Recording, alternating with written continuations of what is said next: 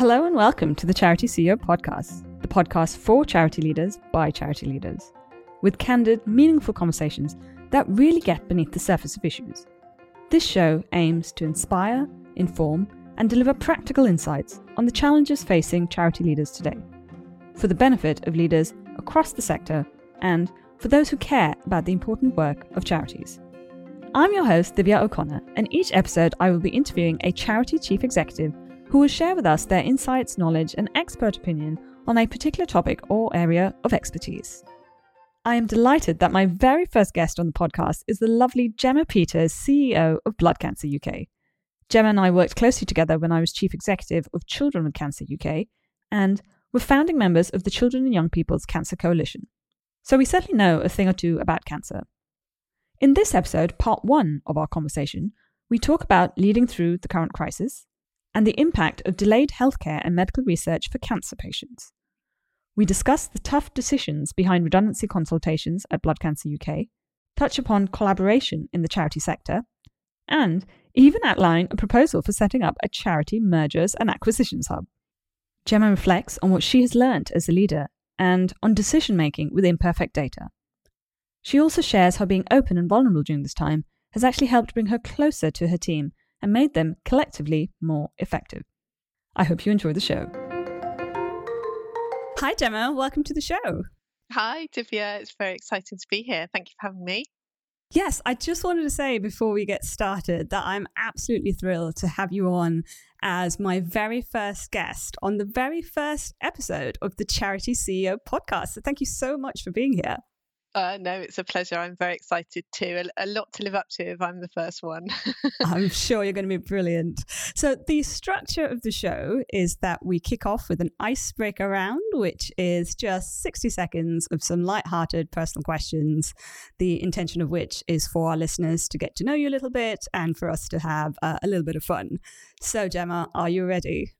I think so. Excellent. So I'm just going to set our 60-second timer here and we can get started. What was your first job? Working in an Italian shoe shop in the town where I grew up. And it was, I think, 100% commission based. But it turned out I was quite good at it. So sold a lot of shoes. I feel like I lucked it. Although actually, do you need to count the fact that I made the cricket tees before that? Because I think I did get paid for that. So really, I would say cricket tees followed by shoe shop. Okay. So as a child, what did you want to be when you grew up? A news reporter or a hairdresser. Wow. I think this is going to lend to the next question. If you were a Spice Girl, which one would you be and why? Oh, that's such a good question. I mean, I think that I would like to be Scary Spice. I'm not sure how scary I really am. I'm not sure if I get to do that. I'm definitely not sporty or baby. I don't think I'm very posh. Who else is left of it? Have I missed one? Well, that's the timer. I think Ginger Spice is the last one. Oh, yeah, with the Union Jack dress. Yeah, maybe. Okay, so which one did you go for then? Because you went through all five of them. Oh, I see. I think Scary. Okay, excellent. So yeah, that is the end of the icebreaker round. Although there is a bonus question that I am going to ask you. If you could interview anybody in the world, dead or alive, and you had one question to ask them, what one question would you like to ask them? Oh my goodness, Divya, that is there are so many people that I would like to, and dead or alive, that's like an unlimited amount. So I think there are lots of women in history whose voices we haven't heard, who we don't understand because they just weren't written about in the same way. So I think I would think about someone who other people have written their story and they haven't had a chance to tell it themselves, I think.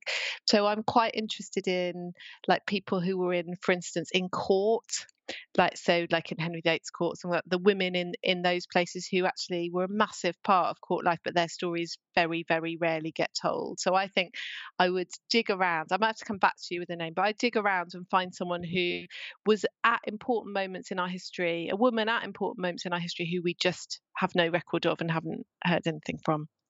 Wow, I love that. That's great. So before we get stuck into our main discussion, I wanted to wish you congratulations, because I see that the Charity Times award nominations are out for 2020, and that Blood Cancer UK has received a whole host of nominations. I know, it's nice, isn't it? It's nice timing, actually. Bit of a boost when things are difficult. Yes, that's exactly what I thought. You've been nominated for Large Charity of the Year, you personally for Charity Leader of the Year, so well done. And the Thank nominations you. for your fundraising team, your change team. So yes, it must be great. I'm really pleased with the team, actually. We've been on as you know, Divya, we've been on a big old journey in these last few years, and pre-coronavirus, it really felt like we were in an excellent place. And I'm glad that I'm really pleased for the teams. They've worked so hard that even in the nomination, whatever happens, I haven't properly looked at the shortlist yet, but I'm sure there are other brilliant organisations nominated too. But just even to be on the shortlist is a real boost for everyone. So I'm really pleased. Well done. So on that note, tell us more about Blood Cancer UK and what you guys do. So Blood Cancer UK has been around for 60 years. We're set up in 1960, and we're a charity that works in blood cancer. So our mission is to beat blood cancer, that is leukemia, lymphoma, myeloma. There are 130-ish types of blood cancer, so there are lots to remember, but they're the three main groups. And we fund research into those cancers, and we support people who are affected by those cancers. And we campaign for change on their behalf as well. So we've sort of got three elements to our mission. And as I know, Divya, it's the third biggest cancer killer in the country. So it's a really important cancer to make progress in, because it affects 250,000 people. And it's the most common cancer in children and young people too. So we have a big focus on that in our work as well. But we've been around for a long time. Like lots of charities, we were set up by a family who really sadly lost their little girl to leukemia. And they, at the time, didn't understand why she got leukemia or what the treatment options were. And they decided that wasn't good enough. So they set up the first ever leukemia research laboratory, which was at Great Ormond Street. And they essentially just connected with all these other families who were going through similar things around the country, who set up different groups to raise money. So when we were founded with the Leukemia Research Fund, and today we're Blood Cancer UK, but with the same mission that the Eastwood family started us off with. And in fact, Sylvia Gaunt, who's the daughter of the parents who set us off, Susan's sister, is still really involved in the charity today. So in fact, I was talking to her last week, and she says to me, come on, Gemma, we've got to do this while I'm still alive. So crack on. So she's very involved. So I haven't got, hopefully I have got a long time, because hopefully Sylvia will be with us a long time. But I definitely feel that sense of, come on, we've got to beat this. And we've made a lot of progress, but there's a way to go. Yes, the pressure is on, and not helped, of course, by COVID-19 and the pandemic. And indeed the impact on cancer patients. So NHS England released some statistics recently that showed a 60% reduction in urgent cancer referrals due to the disruption. And I know Cancer Research UK is estimating that there are over 2 million people in the UK who are awaiting cancer screening tests and treatment now. Obviously, that is across all types of cancers. But what does all of this mean for blood cancer patients? It doesn't add up to a very happy picture for lots of reasons. So before COVID-19, we'd set an ambition to say we thought we could beat blood cancer, i.e. no one would die of it, within 30 years. And that was based on scientific progress that was being made in new treatments and our understanding of the disease and how it interacts with individual people's genetics. And I think what's happened in COVID-19 is a number of things. First of all, the science has been really disrupted. So ongoing science, scientists have ended up going, if they were clinical, back to the NHS, loaning equipment out to work. to do, diagnosis expertise has been off working on COVID-19 and moved off cancer. So labs have really slowed to a halt pretty much. So that is obviously having a big impact. And these things aren't quick to pick up. So it's not that when people start going back to the laboratory, the research will just pick up and it'll be back on a timeline. It'll take people a while to build back up all the things that they had, and not least the people. So I think that's one element where you can say that it's having a massive impact on cancer patients and their access to new treatments, or the likelihood of new treatments coming. There's then the element of clinical trials. I mean, new recruitment on clinical trials stopped in March, and it's been very slow to get back going. So if you're a cancer patient and your best hope is a trial, it's not a good time. There aren't many trials available, and we're working with others really hard to try and get those back open and running. But it's incredibly difficult with the pressure that the NHS is under. And then rightly, you talked about there what's happened to delays in diagnosis. So screening isn't an issue really for blood cancer patients because we don't have blood cancer screening at the moment, although one of my hopes is that we will be able to develop that, but we don't have it at the moment. But what's happening is it was already one of the slowest to diagnose cancers. Lots of the messaging that's been put out for understandable reason about, protect the NHS, stay away from hospital if you can, stay away from your GP if you can, has meant that lots and lots of people who otherwise, we're estimating probably about 100,000 people who otherwise would have been diagnosed, have not been diagnosed. And we know that cancer hasn't stopped. So they're out there, those people are out there, they're just not diagnosed, and not being diagnosed early is a massive problem. And then the other element is about people who have been diagnosed whose treatment has changed. And it's not all bad. In some cases, people's treatment, they would say, has changed for the better because we've got much better at delivering treatment at home. So some advances that perhaps the NHS should have made earlier have really been fast forwarded in this time, whether that's about treatments that require less stay in hospital, or things that can be delivered at home, or consultations that can happen virtually, or blood tests that can happen locally. Patients would say some of that has been positive, but equally, the harrowing stories that we're hearing about people who've had appointments cancelled and scans cancelled, who when they've had them later, their disease has progressed so much that their likelihood of survival is much smaller than it would have been if it had been picked up earlier. So, as painful as it is to say, I think we'll see more deaths indirectly as a result of COVID through things like cancer diagnosis being delayed and treatments being changed than we will from COVID itself. And that isn't even taking into account the fact that blood cancer patients particularly are much more likely to die of COVID than anyone else. It looks like if you have blood cancer and you contract COVID, you end up in hospital, but only 50% of that group survive. So it's an incredibly anxious, worrying time for the blood cancer community and for all of us who work to support that community. I think I can pretty confidently say there hasn't been a worse time. And so the pressures on us as an organisation to do the very best we can are huge.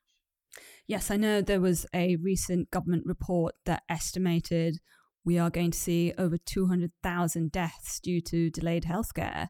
And who knows, the number could actually be a lot higher than that. You talked there about your blood cancer community and people who are obviously shielding or need to shield because they're more vulnerable to COVID-19. Tell us a bit about your Save the Shielders campaign. What's been its impact? So there are 250,000 people with blood cancer in the UK, and 200,000 of them were asked to shield. So they were in the extremely vulnerable group. So the vast majority of people with blood cancer are shielding. And obviously that means that they and their families are shielding. And shielding, people know, I expect, but is a really strict, it's different to social distancing. It's a very strict set of conditions about staying inside and isolating yourself even from your family in your home. And so people have been doing that. As a huge impact on people's mental health, but we've been supporting people in that. And then we had an announcement a few weeks ago that said shielding was going to end on the 31st of July for everyone. And this caused a great deal of concern, in our community, because what it meant really was that the support for people shielding was going to change and be reduced, and already that group were struggling. So for instance, they were getting food parcels, they're getting medicine deliveries, they were able to be signed off by their employer either on furlough or with sick pay. It was kind of categorized as, so people were being given financial support, and that, although there were problems accessing some of that, that really was helping people. And the big concern, now it's stopped, has been people who we hear from a lot who are at pressure to go back to work. So if you imagine the situation, if you or someone you love is perhaps has had an acute leukemia, maybe has survived that, so you feared losing that person once, you faced into that and they've survived, and then this threat of coronavirus comes and you're worried again, and so you shield and you protect them, and then you're told that you can no longer shield and you and your family have to go back to work or face the financial consequences of not working. If you work in an environment that isn't COVID safe, that's an impossible decision. I can't, people I speak to, I can't even imagine to know what I would do in that situation, but it would be absolutely agonizing. And I feel sometimes in the communication that we've had about this, everyone imagines that people have jobs like mine where you can work from home really easily. Well, most people don't have office jobs. People who I've spoken to, driving instructors, nurses, people who work in care homes, people who go in and, if you've got a rat problem, one of the people I spoke to who does pest control goes into people's homes for his job. That's his job. That can't ever be COVID safe. And he can't get sick pay. And he can't go back to work without being scared. And he wasn't furloughed, and he can't now be added to the furlough scheme. So we've left this relatively small group, working age people whose jobs can't be made COVID secure, who have blood cancer, in an incredibly vulnerable and difficult position. And that's just not fair, and it's not right. And so the Save Our Shielders campaign has been about drawing attention to that group and asking for support. And it's picking up quite a lot of momentum. We've had a lot of good media support, but also support in Parliament. In fact, I've got a conversation later today about it. So I'm hopeful that we might be able to get something put in place to protect that group. But they were just forgotten about, I think, or at least they were not top of mind when everyone wanted the message to be, get back to work, Super Saturday, remember the pubs are open, the beaches are open, come on everyone, we've got to get back to normal. That might be true for lots of us, but it isn't true for that group. And we've had lots of clinicians, doctors, nurses, GPs saying they wouldn't advise their individual patients to go back to work. So then you're in a position where your clinical team are telling you not to go to work. Your employer, probably not unreasonably, is saying, well, either you have to come to work or I have to get someone else to do your job, so I can't afford to pay you anymore. What do you do? If we come back to the science for a moment, coming from a medical research charity myself, I know that reducing research spend today has real consequences on the development and discovery of new drugs and new treatments going forward, maybe 5, 10 years or even beyond that.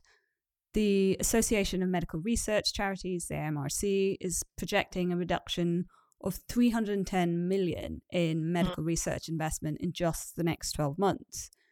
I know at Blood Cancer UK, you recently announced that you're looking at potentially a 1.8 million reduction in research spend this year.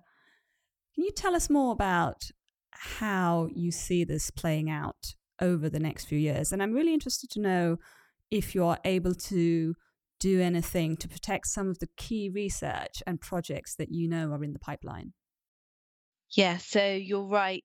It is a pretty devastating picture. So, it's not just my organisation that's faced with the really difficult prospect of dramatically reducing our research spend, but so is every other medical research charity in the country. And I think maybe people haven't really known how much of our medical research in this country is funded by charities. It's huge. And unfortunately, the way they're going to find out, it looks like, is because so much of it is going to stop. So I think we're part of the AMRC, the Association of Medical Research Charities campaign, to really encourage the government to step in and to perhaps match funding that charities are putting into universities to keep some of that research alive, or to keep more of it alive. I think we've certainly taken a view, and I think other charities have too, that our existing research commitments, which span out over 3 or 5 years, depending on what the project is, we will absolutely honour, and that research will continue. And then how much more we're able to start in terms of new funding will entirely be based on how quickly we can build up our fundraising. Essentially, how can we invest, build up our money so that we can invest, and research will always be a priority for us, because it always has been. So we're in a strong enough position that this year we can still make new awards, and my expectation is we will also be able to do that next year. But the next 3 years will be tough, and it will be far short of what I wanted it to be. So then the question for us is, how can we make sure that what we are spending has the maximum impact? And this is where I think we've got to try and, to use that now overused phrase, build back better. But one of the things I'm really keen on is looking across the charity sector to see at how we can align research and join up the conversations about research strategy much better, so that we have a much deeper understanding of what other charities are doing who fund research in the blood cancer space, whether that's Cancer Research UK or whether it's some of the other blood cancer charities or the other children's cancer research charities, to come to a shared view and understanding about what each other will be able to do and what we won't, so that nothing really critical falls through the cracks if we can stop it, and equally that we don't duplicate, and that we don't end up wasting money when money is going to be in research, when it's going to be so critical. So we're in the process of developing our research strategy. That had started actually before COVID-19, but has continued through it. And we're engaging, and have done since the beginning, with all the other charity funders who work in our space, and also with some who are kind of slightly more tangential, but I think could prove interesting in terms of collaboration. So I think collaboration will be key in research, as it will in other areas. But also we do really need the government to acknowledge that this investment is critical, that it's critical to patients, but it's also critical to the UK as a a kind of entity. Like, the UK's strength in medical research is something that we're all so proud of. We punch so far above our weight compared to the size of country and the number of people, in terms of the number of breakthroughs that come out of the UK. We've got to protect that. And if we just allow the research spend to drop off in line with donations dropping off, we'll lose something valuable to individuals and valuable to the country as a whole. So I'm hoping those conversations that are underway will result in something that will make this a bit easier. But I still think making sure we're investing every pound in the best possible way and working collaboratively with others has got to be part of the way through this. Talking a bit more about collaboration then. I mean, you and I were talking about this earlier in terms of there have been so many great examples during the past few months through the crisis of charities collaborating across the sector with government, etc., but that it still feels that collaboration in the charity sector is a little slow or feels a little hard. Why do you think that is, and what can leaders do to address that?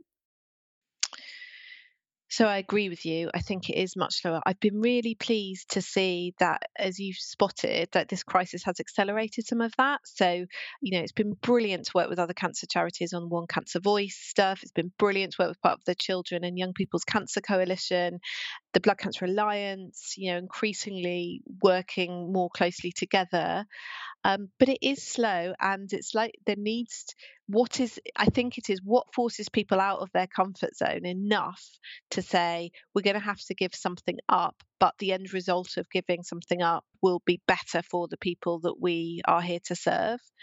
And I think that there are lots of things structurally that make it quite difficult. So I think often you have charity boards. Well, the story I've just told you about a family who set us up, have charity boards who feel that sense of responsibility to keep the organisation going, as their job as a trustee is to hand on the organisation to the next set of trustees in better shape than they inherited it. But inherent in that thinking is that the organisation as it's currently configured has to exist. Whereas actually, if you were looking at, I don't know, let's take my area because, it's obviously one I know. If you looked at the needs of the 250,000 people with blood cancer, looked at the needs they had that weren't being fulfilled by the state, and said, well, the charity sector the third sector should fulfill those needs. What's the best way to align a set of organisations to meet those needs?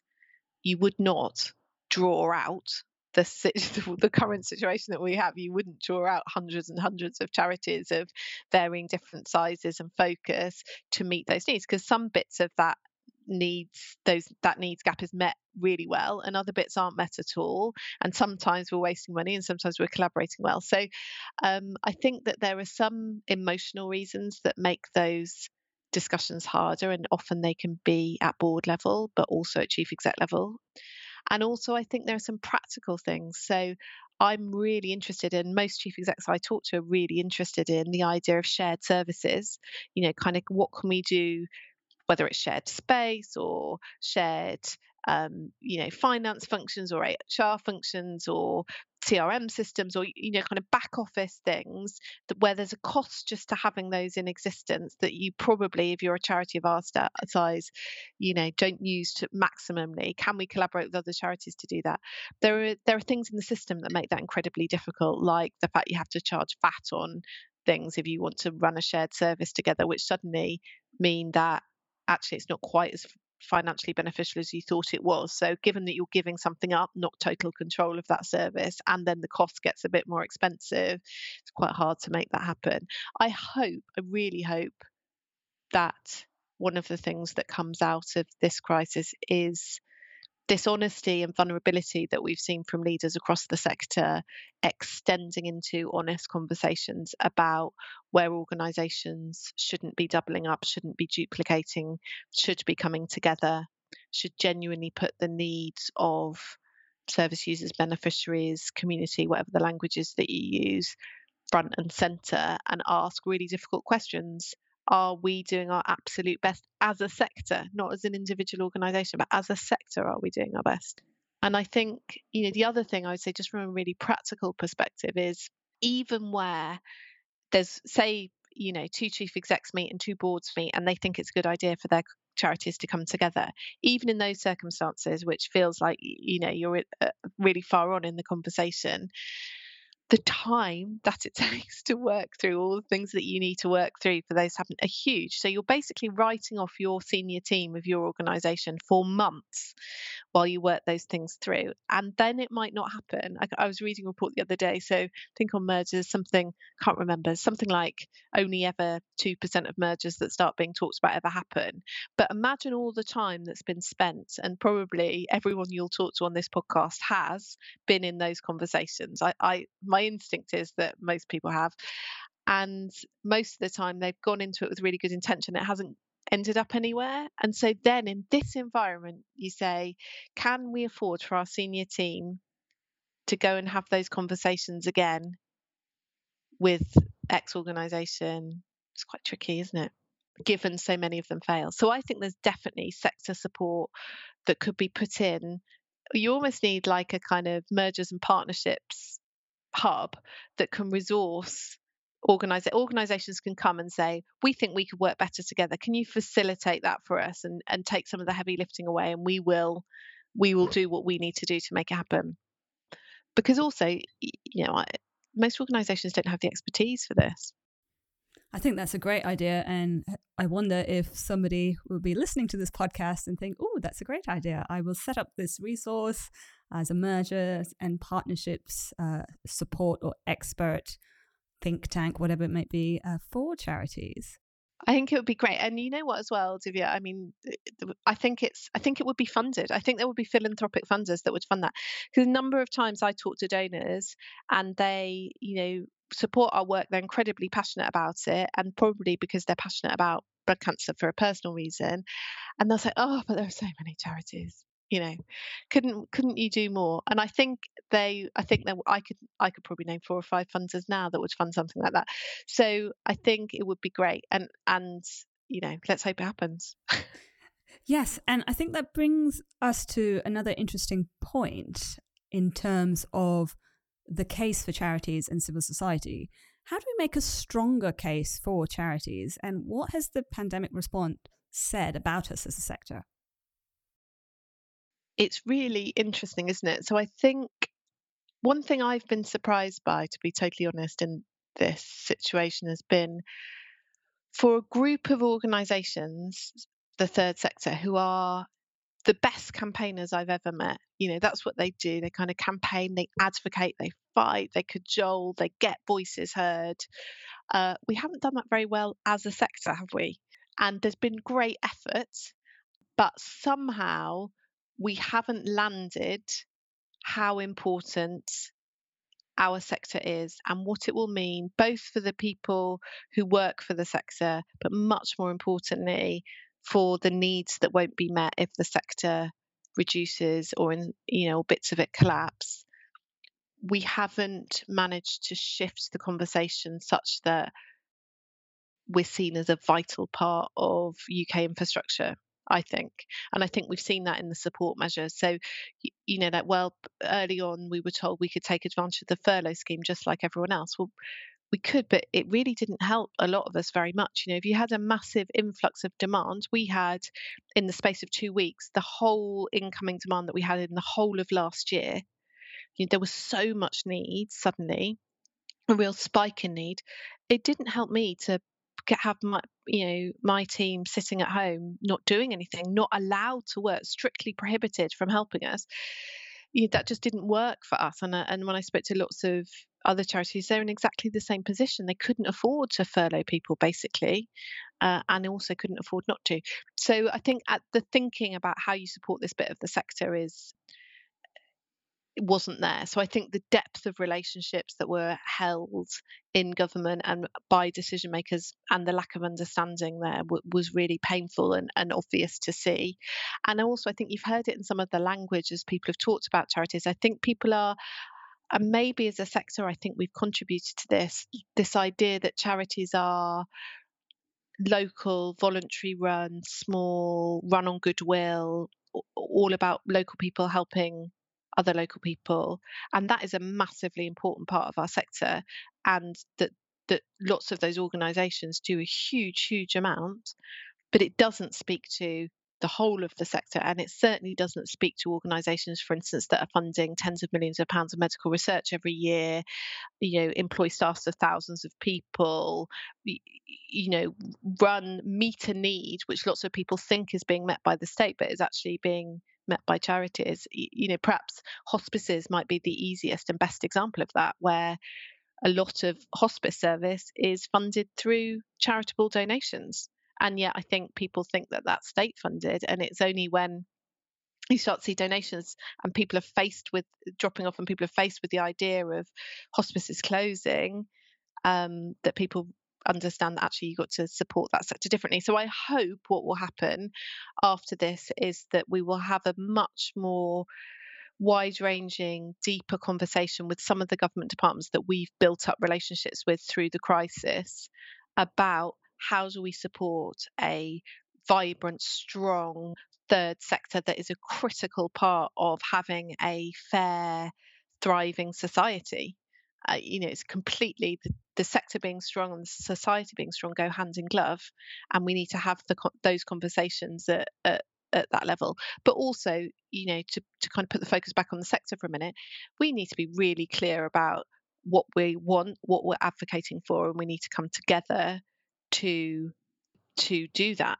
We're a very well connected sector with great people in it, with brilliant ideas, brilliant thinking, real ability to bring about change. And I think what's happened is we've perhaps been a bit too focused on our own but we've been very focused down onto our own organisations, and we need to just make sure that our organisations that represent us, who are doing a brilliant job like NCVO and Akivo, but they're supported, they have enough infrastructure and resource, we've put enough time into them so that the thinking is really clear and that everyone stands ready to do their bit for the sector as a whole as well as their own bit of it.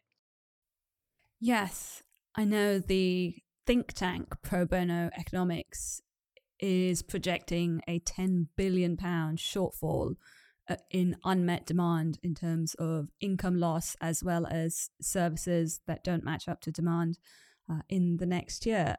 It's interesting. According to the UK Civil Society Almanac, in 2019, the sector employed 910,000 people. Now, with this huge drop in income, I know many charities are looking at job reductions. Some are potentially going to have to shut up shop altogether. And that's going to be a devastating loss for the sector in terms of the workforce.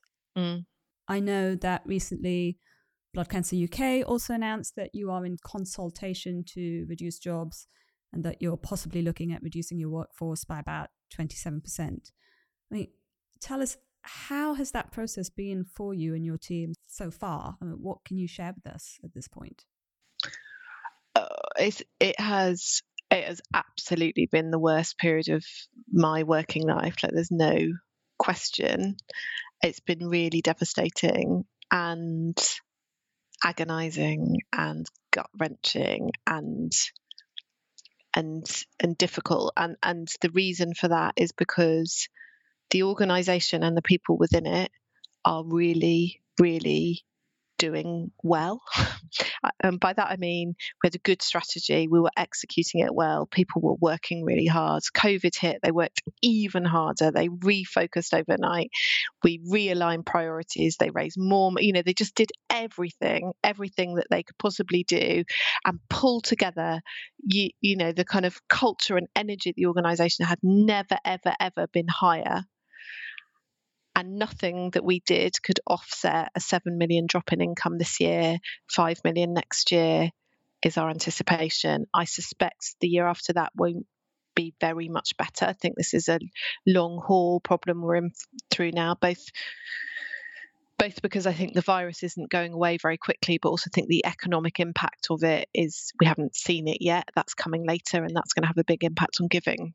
So to go to the people who I've worked with for 3 years, who I have hired mostly because they're brilliant and driven and the best people that I would want to work alongside in building a charity like Blood Cancer UK, to have to say to those people, we can't carry on at this size and we're going to have to make a number of you redundant, really significant numbers, somewhere between a quarter and a third of our workforce, is awful.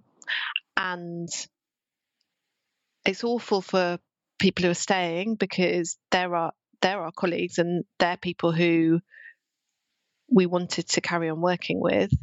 But of course, it's going to be hardest on the people who are at risk. We're still in consultation, so we haven't made any firm decisions. That will happen in September. But obviously, if your job is at risk and it's at risk, it is an incredibly difficult time, and it would be at any point. But something I feel very deeply is, the environment out there isn't easy. It's not just us. In a way, as a leader, I think there's something which is comforting, which is, this isn't a mistake that we made. Everyone is going through this. So in one sense, you can take some comfort in that, but then that comfort is pretty much whipped away almost immediately, because what that means is there aren't easy places for people to go. I do believe, I would say this, wouldn't I, but we have some of the very best people working at Blood Cancer UK, and I have confidence that they'll be valued by a new organisation as they were by me. But I know that it's going to be harder than it would have been if this was last year or in a couple of years' time. So that adds a real weight and sadness even more to what it is that we've got to do. But through all of this, what's your job as CEO of an organisation? It is to do your very best to protect the mission. Our job is to beat blood cancer, and part of the way we do that is through having very talented, highly motivated, high performing people. But we don't exist for our staff. We exist for people affected by blood cancer. And I cannot do anything that would mean that puts the organisation at risk of not being able to deliver on that mission. So I can't run through our reserves to a point where we couldn't fund new research, or keep people employed to a point that would put the future of the organisation at jeopardy, or even, Divya, even run us to a point where, as we emerge from this and it becomes clear how we will raise new money, like what will be the new ways that people will give, because they will come. I know they will. When that's clear, I have to be able to invest in them. I have to have enough there that we can back the things that are working. And so that's why we've taken the decision that we've taken to put this proposal in place. And, I ask myself every day, am I confident it's the right thing? And the honest answer is, I'm confident it's the best thing that I can see now with all the information that I have about what I think the future will be. But I am, if I'm really honest, agonized by the idea that in 6 months or a year, we'll look back, and maybe 2 years even, we'll know if it was the right thing. One of the things that sort of keeps me awake is what if I'm cutting too early? Other people haven't done this yet. What if actually there is an incredibly quick bounce back, and then all these amazing people have gone from the organisation, and as you said, maybe gone from the sector, and I can't bring them back in? Would I then say that was obviously the wrong decision? I would, but I just don't see that happening, and none of the data that I'm looking at tells me that we will bounce back in the next few months. I think it will be the next few years. So it is it's a very, very difficult time, and all I can do, and all I hope I'm doing in talking to the team about it and leading us through this process, is just being really transparent about how and why I'm making those proposals, be available for people to talk to me, to express their sadness, their upset, their disagreement, whatever it is that people would reasonably be feeling in this situation. Make sure that I'm around, to hear that, and people have lots of ways to talk and feed in. And if I've got some of this wrong, I'll change it. That is what this period is about. There may well be things that I haven't seen or I haven't anticipated, but the reality is we couldn't carry on being an organisation of whatever we were, 125 people. That would not be the right thing. I know that. I know we can't afford that. So one way or another, we've got to reduce our size and keep our impact high, and that's what I'm going to try and do. I hear what you're saying in terms of having a laser focus on the mission for you as an organisation is what is really going to take you forward into the future. Yeah. Is there anything, Gemma, that you think charity leaders can do to create paths back to the sector for these people who are potentially going to leave in the short term? Yeah, so it's a conversation that I've started with a group of other cancer charity chief execs to say, firstly, how can we support people better? Lots of people, or certainly that group of organisations that I was talking to, I think it's on the cards for all of them. Many of them have announced this already. What can we do that supports those people? What can we do that creates paths back? How can we retain as much talent as possible? So I think that's what we've got to do. So for us, that involves making sure those people have ongoing support post their time with us finishing, in terms of reskilling, CV development, looking at different paths, and keeping in touch with people. So we already have a kind of Blood Cancer UK alumni program, but you don't ever get to leave. We still keep in touch about things, but we will absolutely be doing that. I really hope we'll be in a position where we can start rehiring people again in the not too distant future, and I hope that I'll be able to get some of the brilliant people that I will inevitably end up losing back. But if they couldn't come back to us, then I would feel almost as good as if they came back to one of the other brilliant charities in the sector, because it's such a sad loss. Indeed. So, Gemma, tell us a bit more about your own personal situation. I mean, you have already told us how this has been the most difficult period. What have you learned in terms of your leadership? I'm always curious as a chief executive, how you balance competing priorities of how much time do you spend looking at the external environment versus focusing internally and charting a course forward for your organization. How Yeah. do you deal with that? Yeah, I'm always interested in that too. And I think in your time leading an organisation, it changes, doesn't it? I mean, when I first joined Black UK, I was very internally focused. There was a lot of stuff I needed to sort out internally. And I think my first year was very, very focused on that. And then it started to be much more about external collaboration, funding conversations, partnership, those sorts of things. In this period, we haven't had the luxury of being able to focus more on one than the other because they both just suddenly hit the kind of huge priorities. I'm so grateful that I was as far through my tenure at Black UK as I was. I mean, I hadn't, I'll be there 3 years in a couple of months, but I was through long enough that I had great relationships with a brilliant senior team who were working together well. And that meant that a lot of that internal stuff they were able to lead. And so that did mean that I could say, for instance, we were lucky in receiving one of the very small number of government grants that went to charities. And that happened really because I was able to focus externally, like spot that coming, give it a lot of time, of my time, to make that happen. And there have been a few things like that in this crisis where it's had to be the CEO that did it. There wasn't any other way of doing it.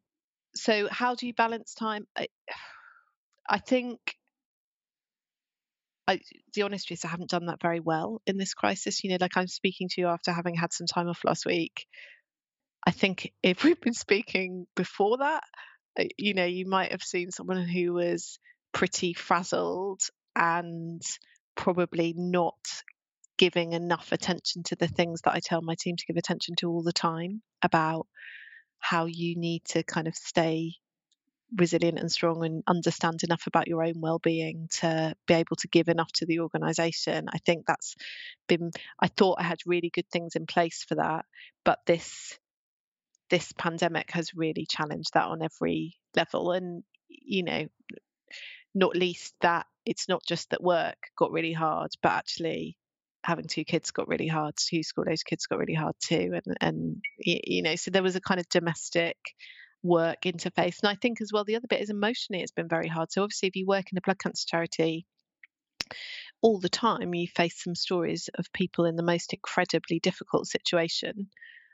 And that's part of your job and that's part of what motivates you. But for the last few months, the number and volume and the acuteness of those stories and the distress in those stories and those conversations has been very overwhelming. And not just for me, and particularly for people in my team who are on the front line all the time, it's been very difficult. So we've had to really look at emotional support. So that's to say it's been difficult. What have I learned? I've learned so much. I just need to make sure that I've got enough time to process what I have learned. I think you always do, probably, in a crisis, don't you? It's horrible to be in it. And then you look back and you think, oh, I've learned a lot. One thing I've been really pleased about, and we touched on it earlier, is my style as a leader has always been, if you're criticizing it, you would say, I overshare and I just talk from the heart too much. I'm not kind of managed enough about what the messages are and what I find that quite difficult to do. I kind of very naturally just find it very difficult to filter, really. I just kind of tell people how I'm feeling about things.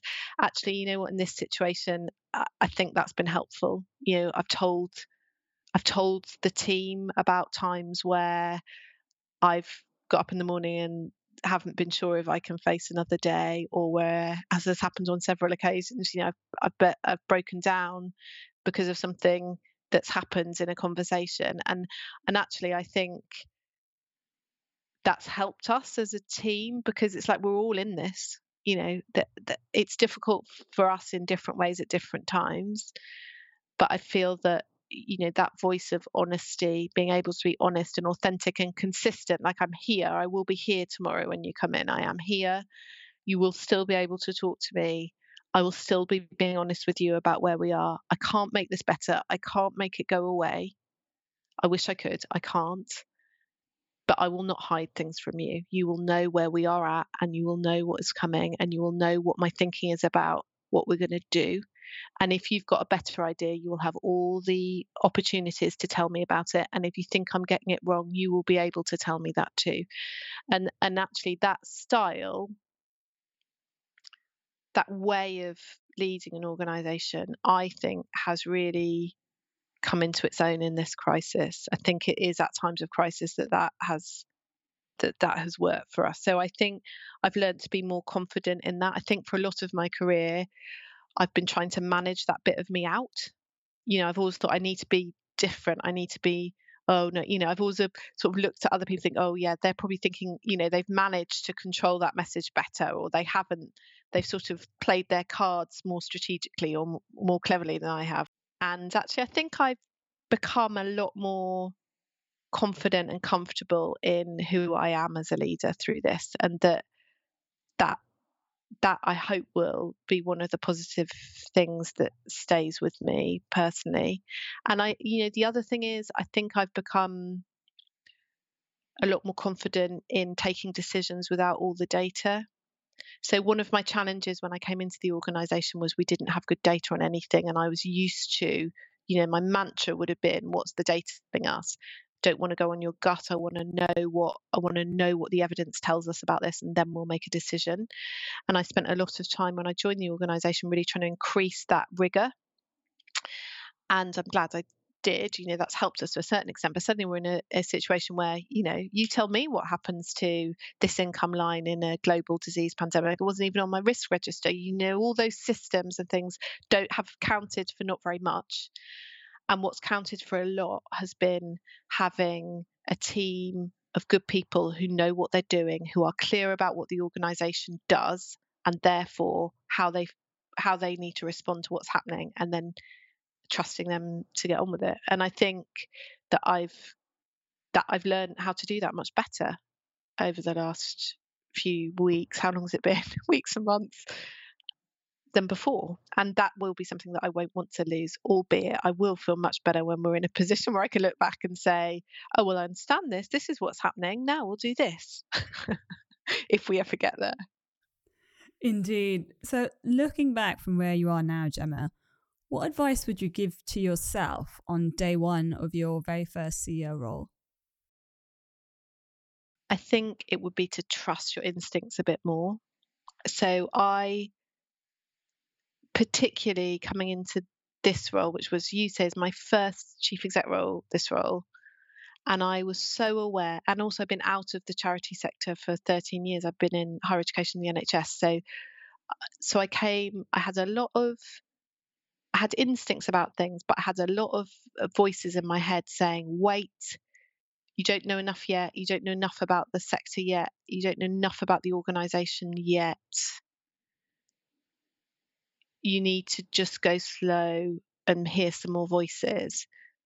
And I think that's not to say that I think if I did it again, I would come in and say, bam, bam, bam. I don't think I would. But I think there were some key decisions that I would accelerate, and that I would, the other thing that's very difficult as a new CEO is establishing a relationship with your board quickly, because I've got a brilliant board now and work really effectively with them, and I'm very grateful for that, particularly for the chair, who I work very well with. So managing through this period with them, when I knew I had their trust and I knew them and I knew what they needed and I knew what I needed from them, that's very different when you arrive as a new CEO into an organisation and you don't quite know how they're going to be judging you as a chief exec. And I think as a first chief exec, or at least maybe I shouldn't generalize, I'll speak for me, you really want to be clear very quickly about what good looks like for those people. And if you're not, you can spend quite a lot of time trying to second guess it and waste time doing that. So I had a slightly difficult situation in that the chair that recruited me wasn't there by the time I started, and there was a temporary chair, and then later on we hired the permanent chair who we've got now. And so through that, being new and having that period of uncertainty, and therefore not being totally clear about how they were going to judge success and whether or not that was going to be the same way that I would judge success for the organisation, slowed us down a bit, I think. And I think I was so one thing I got right was to focus on culture early. I came in saying we've got to get the culture right, and it isn't right at the moment. And that I wasn't a genius. Everyone in the organisation was telling me it wasn't right, so I just listened to that. But and it was right to focus on that. But I think at the same time, I could have more quickly plotted a course to right, and also this is some of the things we're going to sort out practically at the same time. So I think I might have accelerated some of that. I think, and definitely. I've learned so much in this job, never mind what we've just talked about in the last 3 months. Of course, I've learned so much that I look back and I think, if I knew what I knew now, I could go back and do it all in half the time. But no doubt, if I go on to do another job in the future, then we have the same conversation again, presumably the same thing will happen again. And if it doesn't, then that means I stop learning. And that would be, the job was boring and that would be a mistake. No, I'm very lucky to have this job. It's been a huge learning, and it's given me so much in terms of me personally as well as professionally. And we're going to leave it there for part 1 of my conversation with Gemma Peters. In part 2, we explore what diversity, equity and inclusion really means for the charity sector. Gemma shares the responsibility she feels being a white leader with an all-white board, executive team, and with predominantly white scientific researchers. We look at specific initiatives that Blood Cancer UK are pursuing to address this, and how, as a sector, we can look to disestablish racist structures. Part 2 is available immediately, so please download the episode to listen now. Meanwhile, if you enjoyed the show, please click the subscribe button on your podcast app and consider leaving us a 5-star review. It will only take a few seconds, and reviews really help make a difference to increase the visibility of the podcast and help spread the word. Visit the charityceo.com website for full show details and to submit questions for future guests. Thank you for listening.